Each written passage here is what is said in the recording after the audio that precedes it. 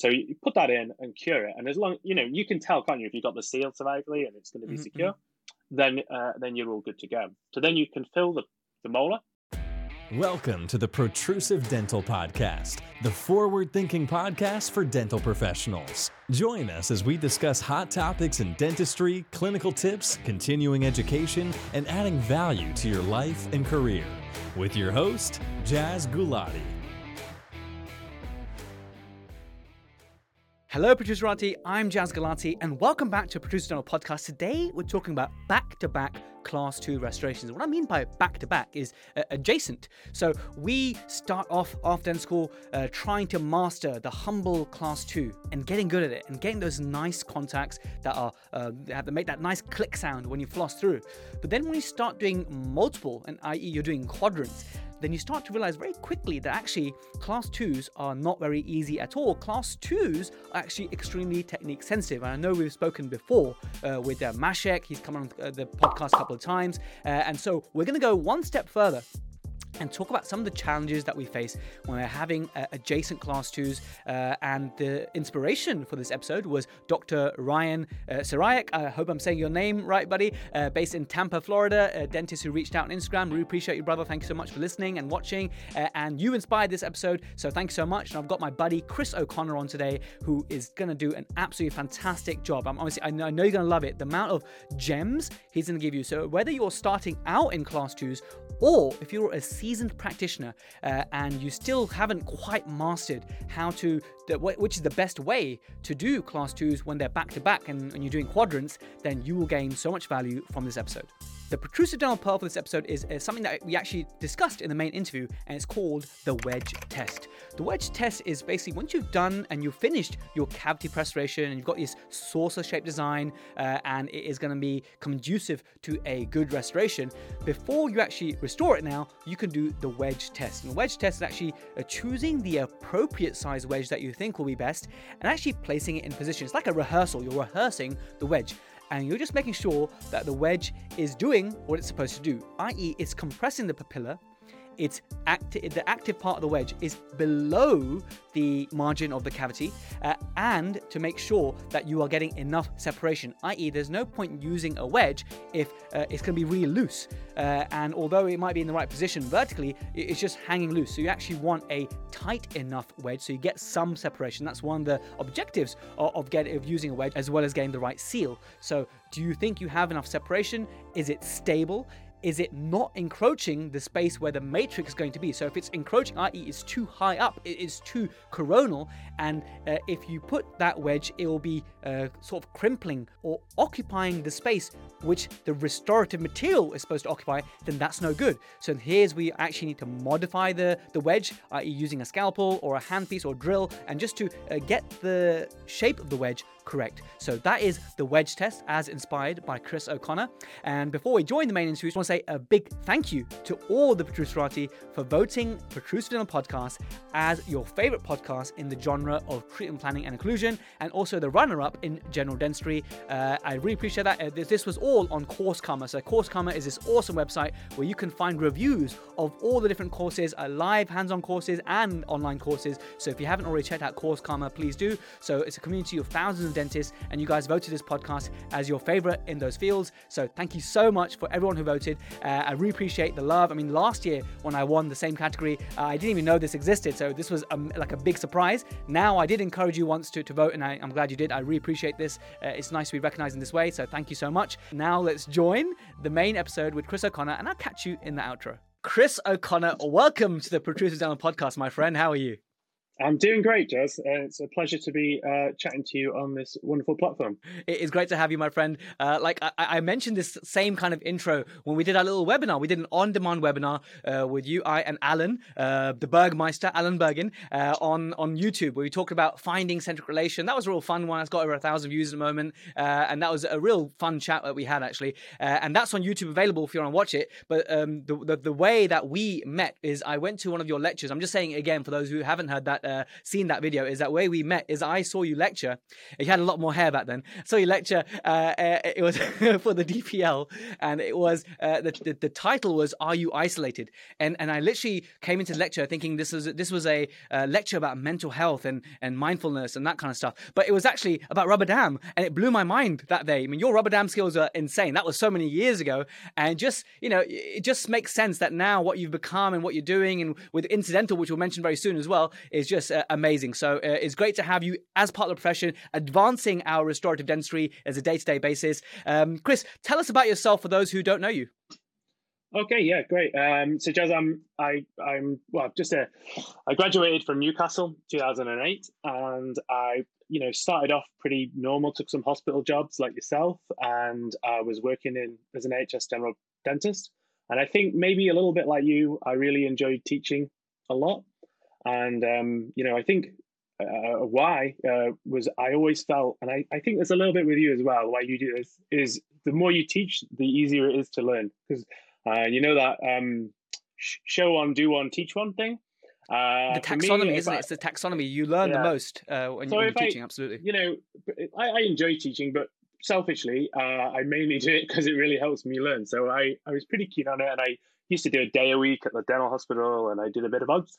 And then I was working on some stuff, and I did a few little talks, how you start usually, I don't know, making the most of your FD courses. People always seem to run that for a little bit. And then I got a big break at the Northern Deanery at the time to do some practical courses. I think they were struggling to find people at the time. So it was really early on. I'm sure it's more than that, mate. Yeah, it was early on. It was probably too soon in hindsight, but it really, I was doing 3 days, running lots of times for the FD. So I really had to really work on it and photograph my stuff. And this was it's not like it is now where the photography is so good. I look at it now, it's like, wow. But at the time, I was working really hard. It was decent. And we were doing some really nice Phantom Head stuff with the FDs. And I've done that the last 10 years, really, ever since then. So I was doing quite a bit of teaching. And then I went back. I sort of was getting a bit sick of NHS dentistry. And I decided to go back to the Newcastle University to teach as a faculty. And I've worked there the last sort of 7 years, really. I just left recently. So I was doing my PhD, running clinical trials. I did that with 3M. I taught in the master's program and worked my way up kind of doing that. And that's been great. And then, a couple of years ago, I think I'm on my third career. So that was my second career, was a clinical academic. And that was good for a while. And then a few things happened. COVID hit, the job changed somewhat. I had a bit of a reevaluation, and so I'm now on my third career, which is I set up Incidental, which is, I'd had a platform called Incidental Blog when I first graduated, which kind of got me into the lecturing, which was like a bit like, I guess, a very rubbish Instagram page would be now, but very rubbish. But it was good at the time. It was okay at the time, and I had this incidental training, which was what I called all of my courses for the FDs and lifelong learning. And we set up Incidental Limited, which was selling products. So one of the products we used to use a lot on my courses was the TOR-VM ones, and they were getting really difficult to buy in the UK. So I was like, well, let's try and sort that out, because it was getting really annoying. There was just so many fakes out there. So we set the company up. The reason I just want to give Incidental a plug, because there are so many counterfeits out there, and I really enjoy using TOR-VM matrices. A funny story, actually. My nurse, when I'm teaching her the different matrices names, because as we know, there's no one matrix for every scenario. So you got to keep a couple of different types of matrices. I know that you guys stock a lot of them, but my nurse, for some reason, she just couldn't get on with the term TOR-VM. And I said, can you give me the TOR-VM 30? Can you give me the TOR-VM 50? So now he's called it the Russian one, and she's so much happy with that, and I'm happy with that. It just sounds a bit weird in front of the patient. Can you just give me the Russian one? But anyway, that's what we do now. But yeah, you guys sell the genuine stuff because there are a lot of counterfeits, and a lot of the UK dentists have been stung by that, as I've seen on Instagram. Yeah, and there wasn't, at the time, there wasn't a UK distributor, and I think it's difficult. I think there's some pressures from the market. I don't know why they weren't picked up, to be honest with you. To make matrices for a lot of people as well, different ones, but they're fantastic product, amazing product, and they're really innovative. And so anyway, we got them on the market, and that literally was pretty much the goal. It was basically just so I could buy them without it being a pain. And then and I did it with a couple of mates. Like all good ideas, it came up in the pub, and we were like, oh, let's give it a go. And yeah, it's sort of this. Well, when did we start trading? It was a couple of years ago, and we started trading only 18 months maybe ago. And then, it kind of got bigger quite quick. I think I was teaching a long time, so I had some help from people I knew to get the word out. And it's a great product, so it took off, and suddenly it needed a bit more time. So I finished up at the uni long term, and I've been doing it pretty full time since July. And then I'm just going back to clinic at the end of this month, actually, because I've been really missing it. And you know how it is when you start a business, you just gotta fix the problems and get it sorted and get it going. And then now it's doing okay, and you got some staff involved and get them going. Then I'm hoping I can balance the clinic and that as well. So that's been cool, and we've spun off training courses with Alan Bergen and my really good friend Ollie Bailey, who's a fantastic academic and's got really similar interests. And yes, I don't know. That's probably more than enough info about that, but it's going amazing. It's a great introduction, because we like to know everyone's journey. So your journey is very much from teaching quite early on about how to do direct restoratives, and some of the papers that you've been very humble. You haven't mentioned some of the papers. These papers, guys, are so practical, so pragmatic, so useful. Like I discovered quite late on about papilla management and all these things, but I see some of your papers from years ago talking about that kind of stuff. I'm like, hang on a minute, why didn't I read this paper before? So some of these you very kindly shared on the Protrusive Dental Community Facebook group. So if you don't mind, I can share them under this podcast blog post with everyone as well. Yeah, I mean, that'd be great. My interests are direct restorations, bonding, adhesive dentistry, I guess. A lot of, I mean, really, Jazz, when we real met was when I was teaching off your resin bonded bridge papers, and they were similar. They were great, really grounded, really practical, really, I really enjoy that. So yeah, they're about that. And then more later, looking at, I suppose I've been looking at full mouth stuff. I suppose a bit like you, that's a kind of a classic journey. Get good at your single tooth stuff, and then we like to talk about these things on our Facebook, don't we? Along with Alan Bergen and Richard McKindo and all these great people. But today's episode is very much about a challenge when it comes to Class 2s. Because we talked a little bit about Class 2s, we had Mashek on, who we both admire very much. But one thing we haven't talked about specifically is when we're doing that scenario of back-to-back Class 2s, i.e. adjacent Class 2, like a distal of the second premolar, the mesial or MOD of the first molar, and maybe the mesial of the second molar. That kind of back-to-back Class 2s. And this was inspired by Dr. Ryan Syriac. I hope I'm saying your name right, buddy, from Tampa, Florida, who said, hey, Jazz, can you cover this topic? I'm like, yes, I know exactly the guy I want to cover this topic. And here you are. So let's talk about the challenges. So if I could share some of my struggles with you, Chris, because something I don't think I've mastered at all. And I know you'll be able to break it down for me, because when I have that situation, when I'm doing a quadrant, and isolation, I have no problems with. I'm happy to isolate in any and all scenarios. I've worked really hard on that over the years. So isolation for me is not a struggle. The struggle is that I want to be quick and I want to be efficient. I want to be more than quick, I want to be efficient. And the ideal scenario is that when I've got my etch out, I would like to etch all the enamel everywhere. And I don't really etch the dentine so much. We can talk about it another time. But I want to be able to then bond and then place my composite as an efficient way. So do an increment in the second premolar, do an increment in the first molar, do an increment, and that for me is I can be so much quicker.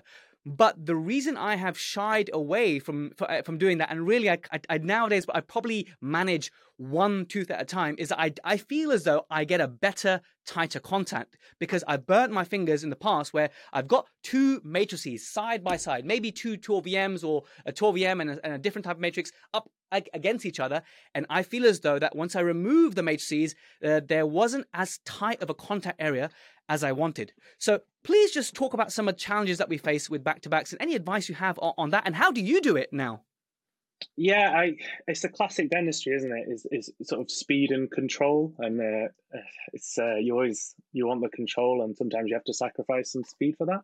And I agree. I think doing lots together gets difficult and can get messy and is less predictable. So you go one way and usually you come back. So so let's let's try and break it down and make it tangible, Jazz.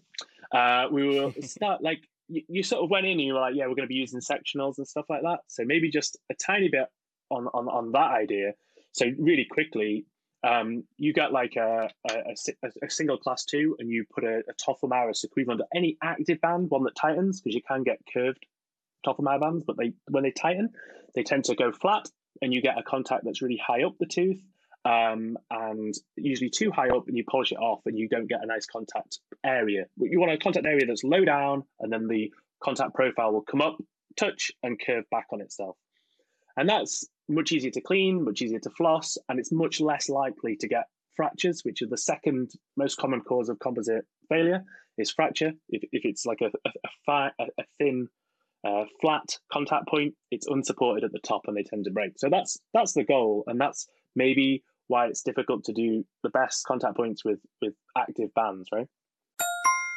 Are you enjoying the Protrusive Dental Podcast? Well, allow me to deliver you even more value. You can now download the iOS or Play Store app for free. Just search Protrusive on your app platform. Now, if you're a true Protruserati and you want to support the podcast, you want to claim CPD for all the listening and watching that you do, you want to get access to exclusive clinical walkthrough videos to make dentistry tangible, as well as a premium newsletter, access to the Protrusive Vault, and the ability to download all the clinical videos and podcast videos so you can view them offline later, you can get all of that for less than $15 tax-deductible dollars per month. So what are you waiting for? Download the Protrusive app now on iOS or Android for absolutely nothing. We worked so hard on this, the Protrusive team, and I know you're just going to love it. Now back to the main episode.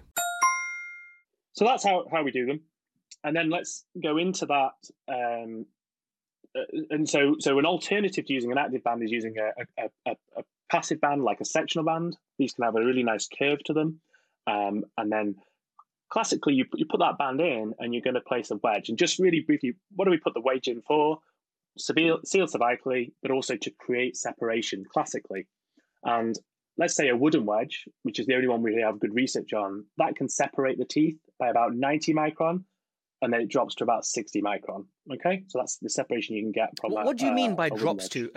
Why does it drop? What do you mean by the drop? Well, this there's very little research on like distance of separation, and of course it will change between patient, which is probably why it's not amazingly well researched. And the guy, this study is from Helly, which is down in 1986, and it's a pilot study, and it's pretty much the only paper on this. But what they said in the paper was if you put a wooden wedge in, it will separate by about 90 microns initially as you place it, and then it will drop back down to 60 microns. And there's some like a rebound that happens. Yeah, some rebound that happens. But there's also a bit in the paper about how it can swell with the fluid that might kind of aid it. So it's really interesting because that's literally it. That's all we've got about distance. Wow. The other stuff's all about tightness. So that's from the guys from the Radboud University mainly, like Nick Opdam's group and Baz Luhrmann's. And they look at it, but they measure like how tight the contacts are afterwards. So it's not on distance. And I like the distance stuff because we pick the bands by thickness, right? So that's really helpful. And if I hadn't left clinical academia, Jazz, I would be definitely wanting to look at that. I think it would be a cool paper. Maybe I'll do it anyway. I'll figure it out. Yeah. So anyway, but the reason we use the wedge was classically to create the separation. So you put your metal band in, top of mine might be flat, you put your wedge in and you're creating this 60 microns. So you need a band traditionally that's thinner than, you need to separate by at least the thickness of the band so that when you take the band out, you've got a contact point. Okay. And I think that's sometimes forgotten a little bit. I remember when I graduated, just tightening the band up and going, oh, it's sealed cervically. I don't need a wedge. And then you're like, afterwards, you're like, oh, I need a wedge. So yes. You need to definitely been there. Very early on, definitely been there. Yeah, you need to create the separation. And it just, I don't know, sectional matrix came out and it was all like, oh, it's jazzy. But you forget like just the fundamentals, what you're trying to do. You want something that's stable, so it absolutely doesn't move, seals cervically and creates the separation. And critically is usable. It has to be doable for average humans. Well, just so before we continue, Chris, if you don't mind, I know you can talk day and night about this topic, but just talk to us about the value of pre-wedging. I'm a big fan of pre-wedging to compress your papilla, to get some initial separation, to reduce the chance of iatrogenic damage, quite losing the wedge guards as well, that kind of stuff. Where do you stand on pre-wedging? Yeah, I mean, all those things that you've said, I think and it's pretty well established. I actually, funnily, I do pre-wedge. I like it, but there's always a period, isn't there? I think you do your pre-wedge. You're like, I'm a pre-wedger, and and you do, and then you always have to take the wedge out at some point to finish the margin. And you think, well, how much space? It's all like I'm pre-separating, and I'm but yeah, let's do it. Let's go. But say like those wedge guards, for instance. They're a passive wedge, so they don't create any separation because they're V-shaped, or usually anyway. Most of the brands are. So you put that in, that's not creating any separation. It's lovely for a guard, but then once you break the contact, the thing comes loose anyway, doesn't it? And you start going, So then you take it out, then you put your wooden one in, and so it's helpful. But I think still fundamentally you need to be wedging well when you do the band, and usually rechecking at that point anyway.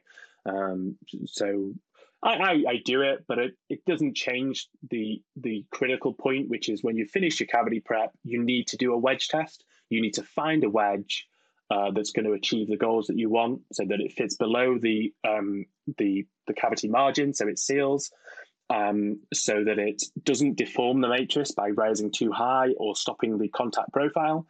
Or it might need trimming, or you might need a low profile wedge, whatever, but you need to find one that solves the job.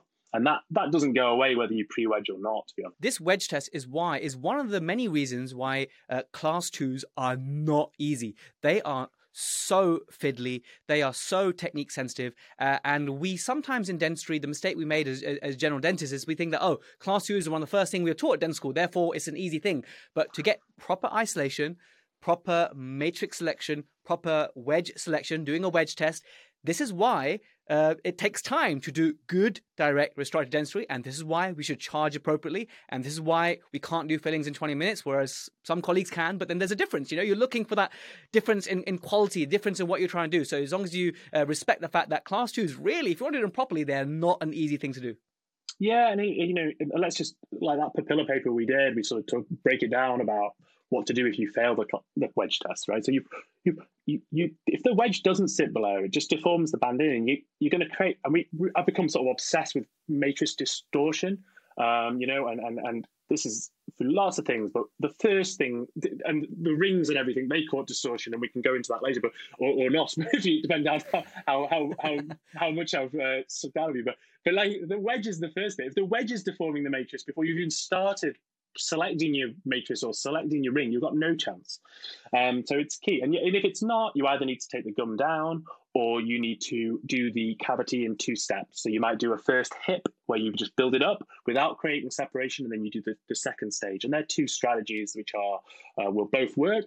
And there's a time for both, So and then this is important for the back-to-backs, because the back-to-backs are just this, but more difficult. So we need it stabilized, which is more difficult because we've got 2 bands and things are moving. We need to do the wedge test, but that's kind of difficult as well because they're at different heights slightly. So all these things, while we're dancing around the topic of back-to-backs, they are intrinsic to it. It's just maybe one of those situations which kind of focuses the mind, because when it goes wrong more horribly. Well said. So really in those situations when we got back-to-back class 2s, we still have the fundamentals of everything that we do in our single class 2s, but it just becomes a little bit more difficult because, like you said, there might be a different where they finish in terms of the cavity margin. The wedge test may be more difficult to pass in that case. So give us some, so one of the challenges I've had in the past, so we can go through it in one by one, is, timing. What do you do at the moment, Chris, in terms of, do you like to then, like one of the ways that I was always taught to do class 2 is always do the wall first, convert it into a class 1, and then go from there. So do you, is that how you tend to do it? And then B, part of that question is, do you like to do the efficient way and do them all at one time and then cure? Or are you still very much doing what I do to get that control, but it slows you down a bit, is do one at a time? Because just like you touched on earlier, you need to create the space, or you need to create the separation of the thickness of the matrix. When you've got 2 matrices next to each other, you obviously need to create more separation in a way. Tell us about that. Yeah, generally it's one at a time for me. And you can either do the walls, but you're still doing them one at a time and do the rest, or you can do the wall and finish it, move and do and there's sort of a nice thing in doing the increments, but you're generally going to have to sort of re-sandblast because it'll probably get contaminated at some point, so it's kind of, sometimes sometimes it's slightly more efficient, but often it's a false economy and just complicating it. So and just to check, Chris, just to check it, because you mentioned that point about doing one and then doing the other. But what I think you mean is do one and then remove that matrix. Henceforth, you're removing the thickness of that matrix, and then re-wedge test, and then you do the second one, right? Yeah, let's just walk it through because we're gonna lose ourselves. So let's imagine we've got a 5 and a 6. The 5's got a DO, the 6 has got an MO. Okay, so we finish the cavity preps and we want lovely smooth ones. We want a nice sort of saucer shape and low stress. So let's get that done. Now we're going to matrix them both. Okay, and there's a couple of so.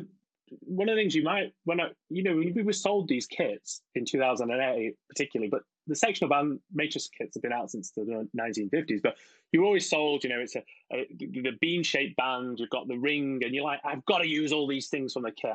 They're there, I've got to use them. If you try and do one at a time and you place a sectional band and place the ring, of course, what happens, it just encroaches or buckles out into the other cavity, and I've seen that done.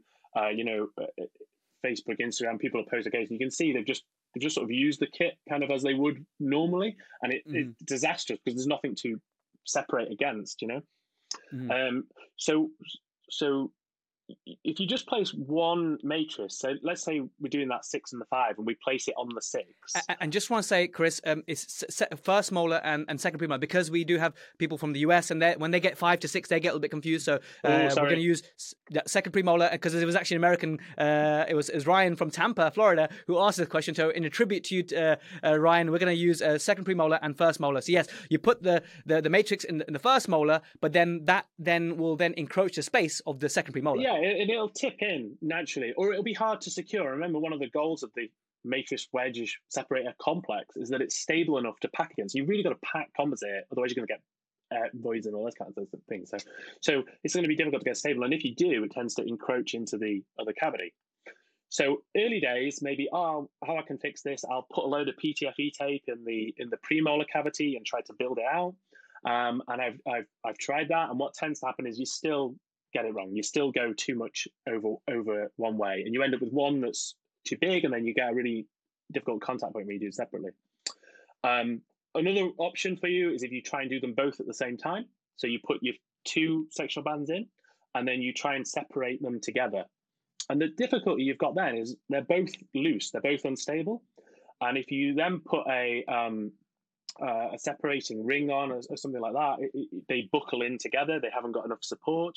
Or if you try and just do it with a wedge, you can't create enough separation because you're trying to create like 100 micron of separation now because you've got 2 50 micron bands. So that doesn't work too well either. So the best way to do it is place your band in the molar, place your band carefully in the premolar, and share the space out. Okay, so you share the space out by having both bands in position at the same time. An interesting one then is whether you place a wedge or not. So you can, but because they're both moving, it can be quite hard to get the wedge in, okay? It can be quite hard to satisfy the wedge test on both cavities. And sometimes it will make things sort of move or shift and things. So if I can get a really good seal, I will happily not wedge it at this point because I don't need the separation. And I'll actually secure the 2 matrices with some Liquidam, which I use a lot. A lot of my class 2s, I'll secure everything with the Liquidam. So you put that in and cure it, and as long you can tell, can't you, if you've got the seal survivally and it's going to be secure, then you're all good to go. So then you can fill the molar.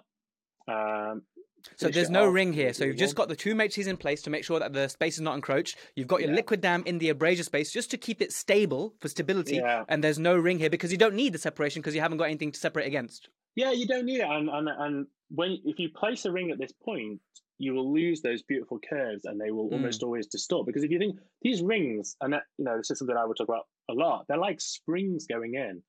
And I think we're in a new phase of matricing. I really do. I think we had the first phase, like 1950s. We had a second phase, 2008, when Triodent came, and boof, and it was these rings and these NiTi rings, and wow, they're really strong. And then soft bands, because we were like, we need to burnish them. And then what you realize is these rings and these soft bands just create really flat or concave profiles because the ring is so pushing in and squeezing everything off. So I think so at this point particularly, it's a mistake to do that because you've got nothing even steady to matrix against because there's two matrices next to each other. Another thing, Jazz, if I don't lose you here, is the space. The space between those two cavities, particularly with premolars, it can be quite a big. I call this a bridging gap. So it's the space between the cavity and the next tooth, or how far you want to get across. The base. We're talking about the base, the very base of I call gingival base of the cavity, right? Yeah. So, like for instance, premolars are more curvy than molars, right? So, and this is like, as a researcher, you're using matrix bands, and I've bought every system and I've been working on them. And one of the problems, like classic problem, is a premolar is more curved than a molar, but all the sectional bands seem to be like made for molars, so they only have that profile to them, like pretty much, like that's kind of how they were. And so I've seen this on Instagram, particularly, like someone's put in a matrix on the 6 and the 5, but they're not touching together because the bands aren't curved enough. And that's really difficult. And so they might try and solve that problem by putting a ring on. And so the ring will tip them in together, which might work, but it'll just deform them like crazy too. So that's not the solution. And what was really cool in matricing was David Clark and the BioClear guys started to release matrices of various curve. And Mychek, who you had on, I think he did a wicked job at picking that up, looking at bridging gaps and going, look, we need different curves for different situation. And 100%, that's it.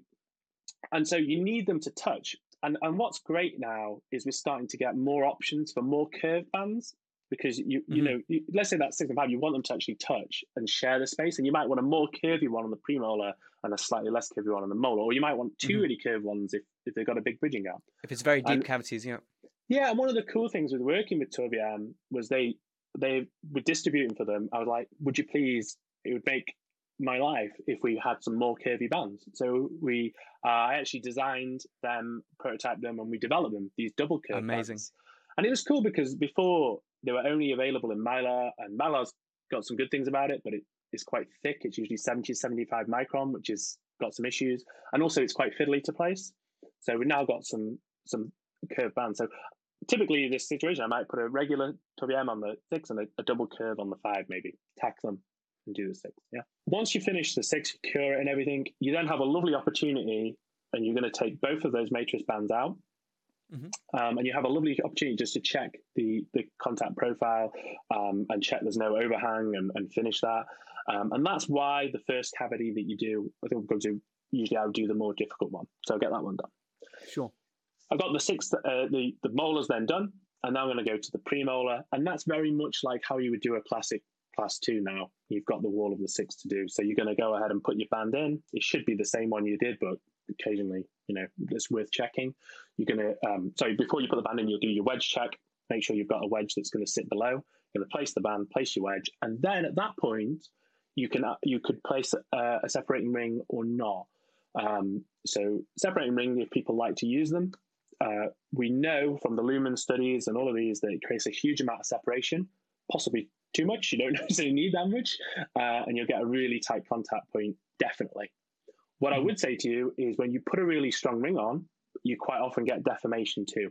That band, and this is classic, right? You put the ring on and it just goes all square, or it buckles, or it crimples. deforms. It just crimples.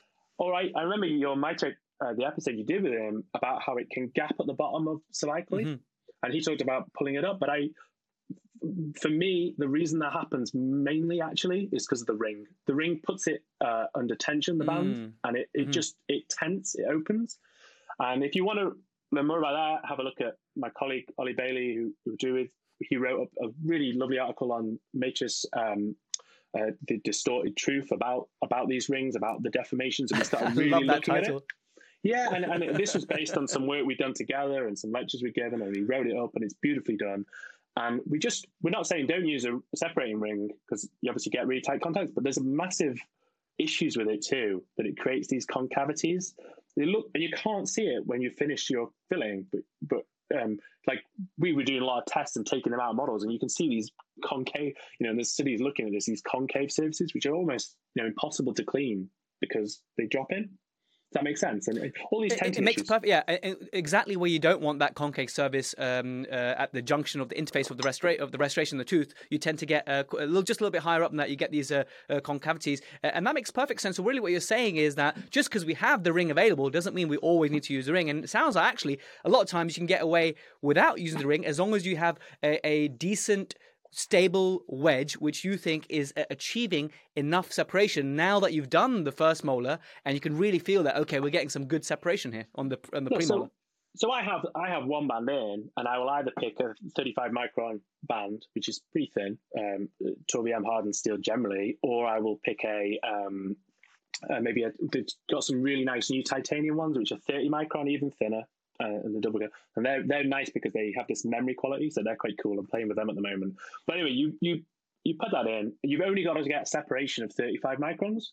So why do we need a ring? We know we can get that with a wooden wedge as long as it's well secured. And if we put that in, put the wooden wedge in, the only thing that's missing is that it's unstable because the ring helps stabilize it too. So what I would tend to do is get my trusty Liquidam out, gun some around the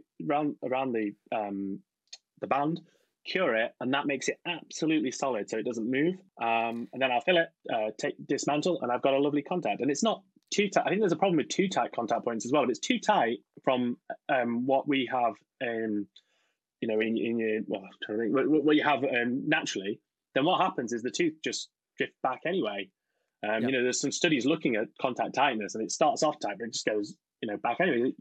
What we're trying to do is recreate nature, not make something I think I definitely had quite a long period where I was obsessed with making contact points so tight that they were almost impossible to clean. I was like, I've nailed this, and it's not the case. It just needs to be, tight so that we don't get food impaction and natural, So, I think in the natural course of all restorative dentists who enjoy what we do, and we all go through this phase of learning and experimenting, I think we all can put our hands up and say we're guilty of making overly tight contacts because we think we're doing a great job. And interestingly, I saw on the Facebook once, there's a guy called Dr. Vasil Krimpai. I'm so sorry if I'm perversing your name, buddy.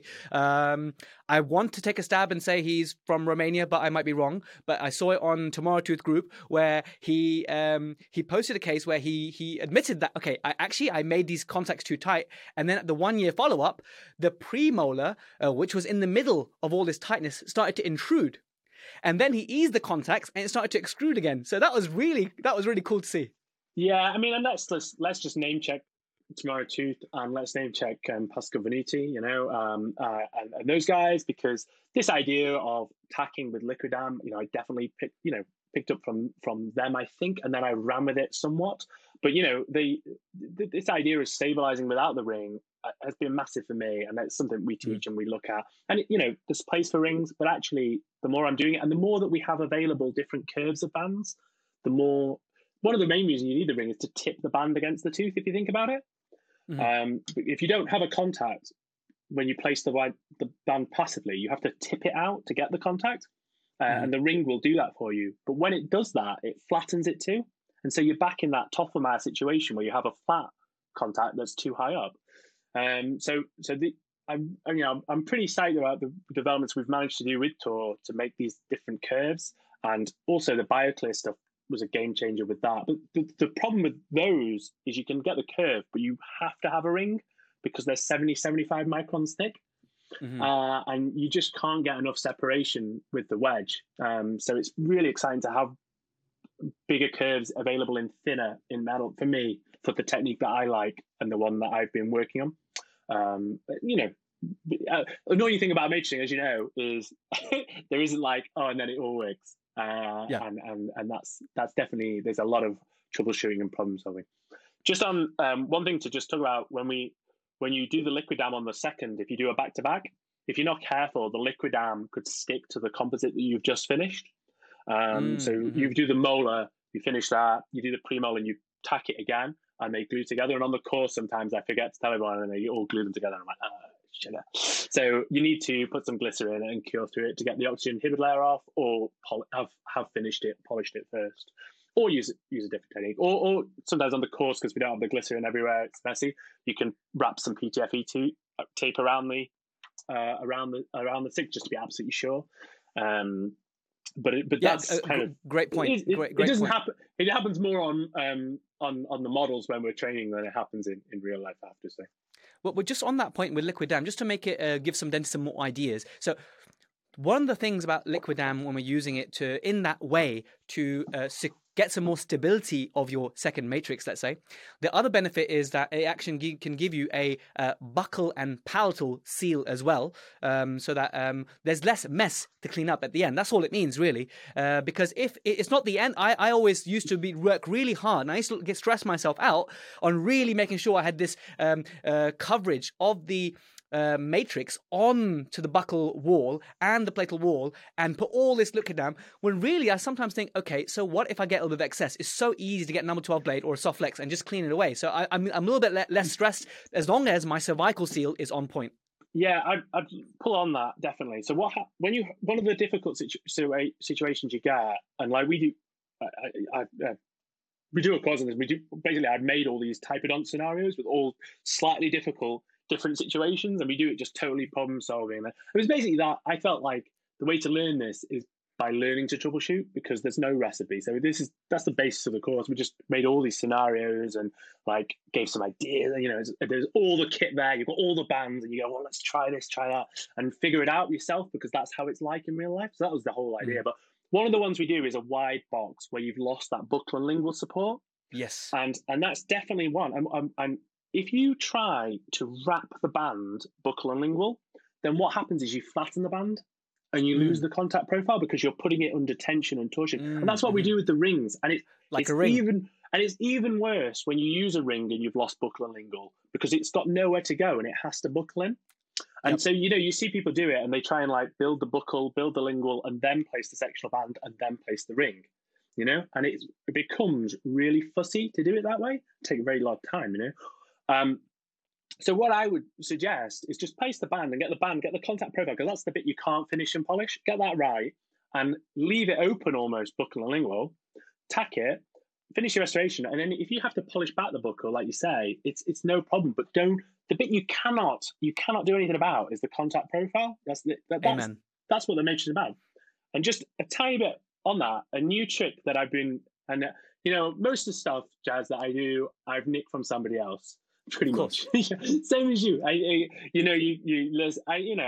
take. We are the greatest plagiarists, Chris. You make it your own, but you're nicking everything. I probably am. I'm the first to admit that. You know that. But a nice thing I've worked out was these titanium bands. They literally only just come to market this summer. Is what you can do with them is like burn. I call it activating them. So you rub the band with it.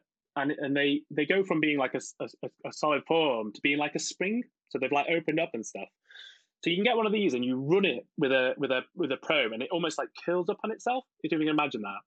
And then what you can do is open it up on these wide class 2s. Open it up and let it kind of naturally wrap around the tooth like a little bit of ice cream. And it's a really cool technique because you get the profile, but you also help it come around buccal and lingual. But it does it in a way that is not deforming the band. And if that makes a bit hard to envisage, we have an Instagram, and I do little short videos, and that's one of them on how to. Please tell us your Instagram handle, because it's a very educational page. Lots of great stories and videos, and great videos on phantom heads, on patients, showing these techniques. Just remind us of your Instagram handle. Yeah, so it's Incidental Limited, and that's our web shop at Incidental Limited, and we do little. Talk things through, rubber dam, matrixing and stuff like that. We do these try to do these reels where we put it like really short. I'll shoot it and clip it, and people can have a little look. But a lot of these techniques, once you've seen them once, you're like, it's and that's the great thing now with the social media. You can pick up these tips so quick, and then give it a go, and I'm pretty sure you'll get some really nice results. I've seen these videos, and they're so let's say they're tangible. They are. You can pick up these the tips and apply them on Monday morning. So I really appreciate you sharing that, and I'll share the Instagram name in the blog post as well, and on the YouTube when it comes on. You covered the main points that I wanted to cover for Ryan, and you've actually really helped me as well to remember some of these points about the matrixing and the thicknesses and the wedge tear. So that's been absolutely fantastic, Chris. Any final points about any tips that you want to pass on to dentists when they're approaching these challenges with back-to-back class 2s? Before I then also want to just find out about your courses in 2022 and beyond. Yeah, so one thing I didn't do, which I was going to, was which one to do first. Yes, please. Yeah, any guidelines? Yeah. Yeah, so there's two sort of thoughts and schools of thought. For me, it's just do the most difficult one first, because you have such a good opportunity when you've taken both bands out to finish it and check it, and you don't get that. You can't usually get to the proximal surface to do anything, so that's amazing.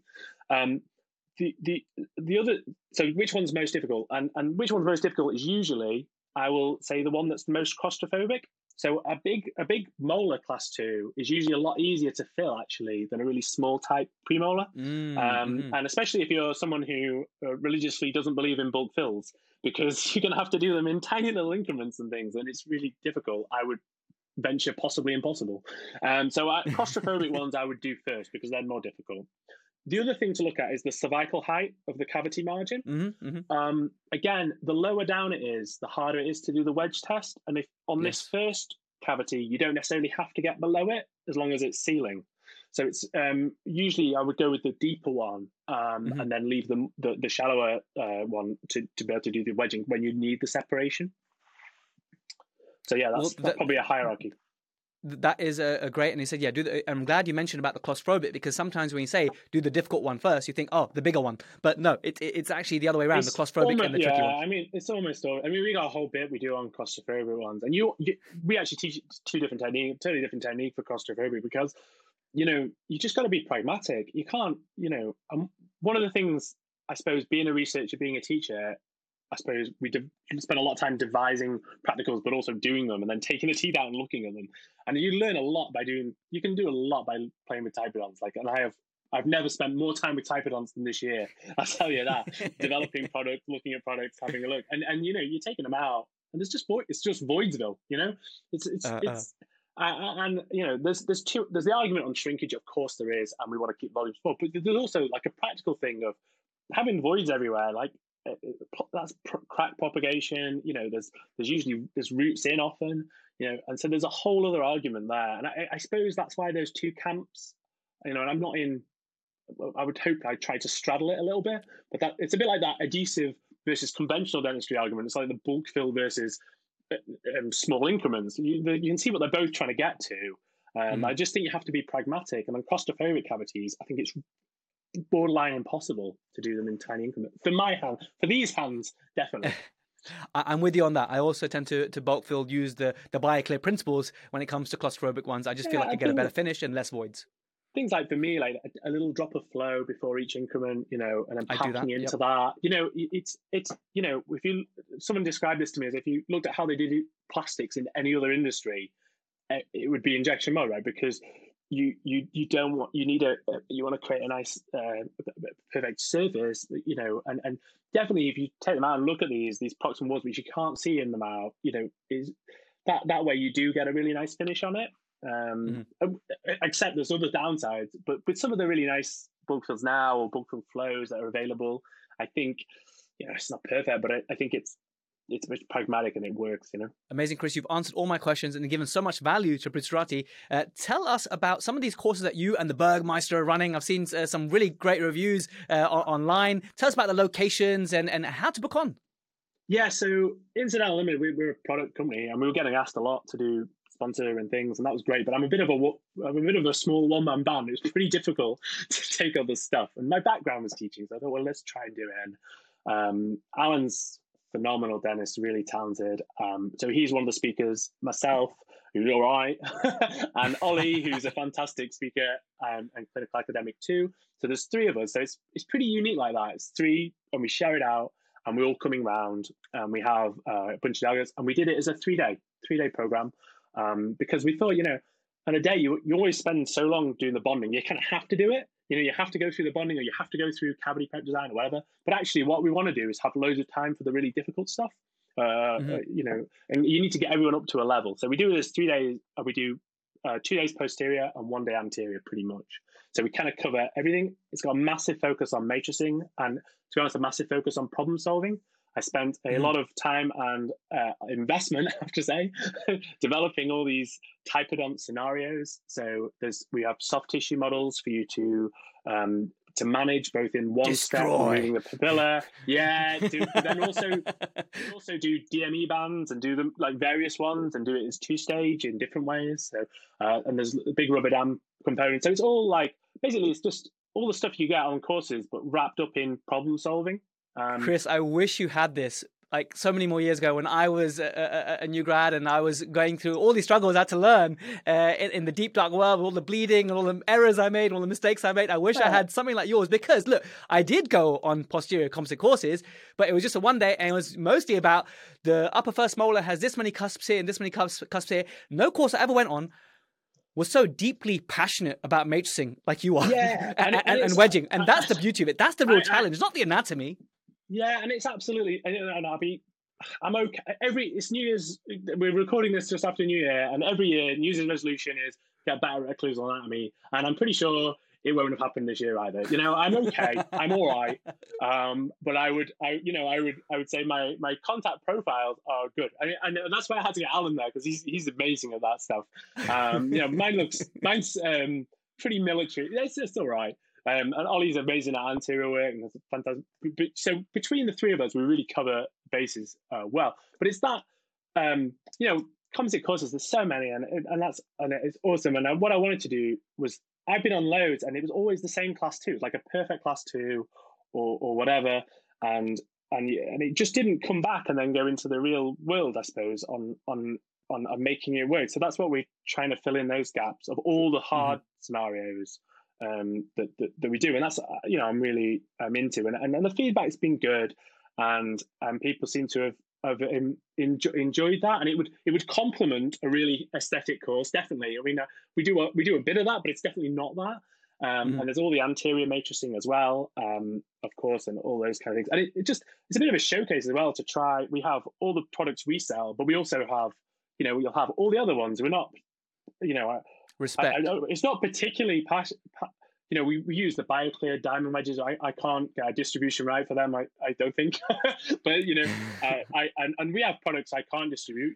It's quite hard sometimes. But that has to be admired, Chris. That it's really good that as a company that deals with products, but you still, for the sake of education, you have to, and it's great that you do this. Show other brands are available and how to use them in the best way. So massive kudos to you. Please send me the website link so I can put that in a blog post, so people who can check out the dates. Anyone coming up anytime soon? So we are limiting ourselves to, we're doing 3 courses this year. We sold out 4 last year. We're doing Bath sold out, but we've got Newcastle. If people, please come. It's we do really well in Newcastle. We get a lot of people, but it's so much easier for me to run them there. So I'm just going to get people to come up. Listen, 2 things about Newcastle: you get 3 treble vodkas for £5, and also if you find my iPhone, let me know. I lost it in Newcastle, 2011. But yeah, I would love, like, I think we designed the course so we could go around the country really, but then I realised that's actually quite hard work, so it'd be great to get people to come up, but it's nearly, that's over half sold. There's some spaces left for that one in June, and then we had a lot of people want to get them down south, so we've got one in we do the Watford in Hilton and near London, and there's one there for September. So that's it for this year, and they've done well, and maybe next year we'll try and do a bit more, but we've all got a lot of commitments, so we're kind of we're doing that to begin with, but yeah, it's been great, and it's just a bit of a playground really to have a 3 days, lots of time, lots of little one-on-one chats and having to play around, and it's I think that's what it offers. Maybe the other courses, I'm sure they maybe do, but that's what we've tried to do that's different. Well, Chris, I'm so happy that I know you and Alan. I'm connected with you guys. Really, really humble dentists, really great dentists, just great, all-round great guys, good eggs in dentistry. Thanks so much for making time for this. I know you're a busy family guy as well, and all the things that you do. We appreciate this, and I can't wait to bring this out. Ryan, I hope we've smashed back-to-back Class 2 secrets, and I know that my Class 2s will be better tomorrow morning as well. So thanks so much, Chris. Well, it's been a pleasure. Big fan of the show, and to contribute is extra special. So thank you, Jazz, and for all you Thank do. you so much, Chris. Well, there we have it, guys. Thanks so much for listening all the way to the end. I hope you found lots of value there, talking about all the nuances of back-to-back Class 2s. I know I've learned a few things, especially when it comes to Liquidam as well, how to not overzealously use it, which was something we mentioned as well. So if you like this episode, please do share it with a colleague. You know, these are tough scenarios, these back-to-back Class 2s, these adjacent Class 2s. So please do share it with a colleague that may find benefit from it. And just to let you know that the app is almost out. I'm so excited to bring this app out for you. The app's going to give you a whole different way to experience Protrusive Dental Podcast, to bring you more value. And for those who want certificates and actually get the CPD or CE verifiable hours, you'll have that option, as well as so many other secret benefits, which I'm going to reveal all in due course. Just to let you know, just to whet your appetite, that is coming soon. So anyway, I'll catch you in the next episode. Same time, same place. Catch you then.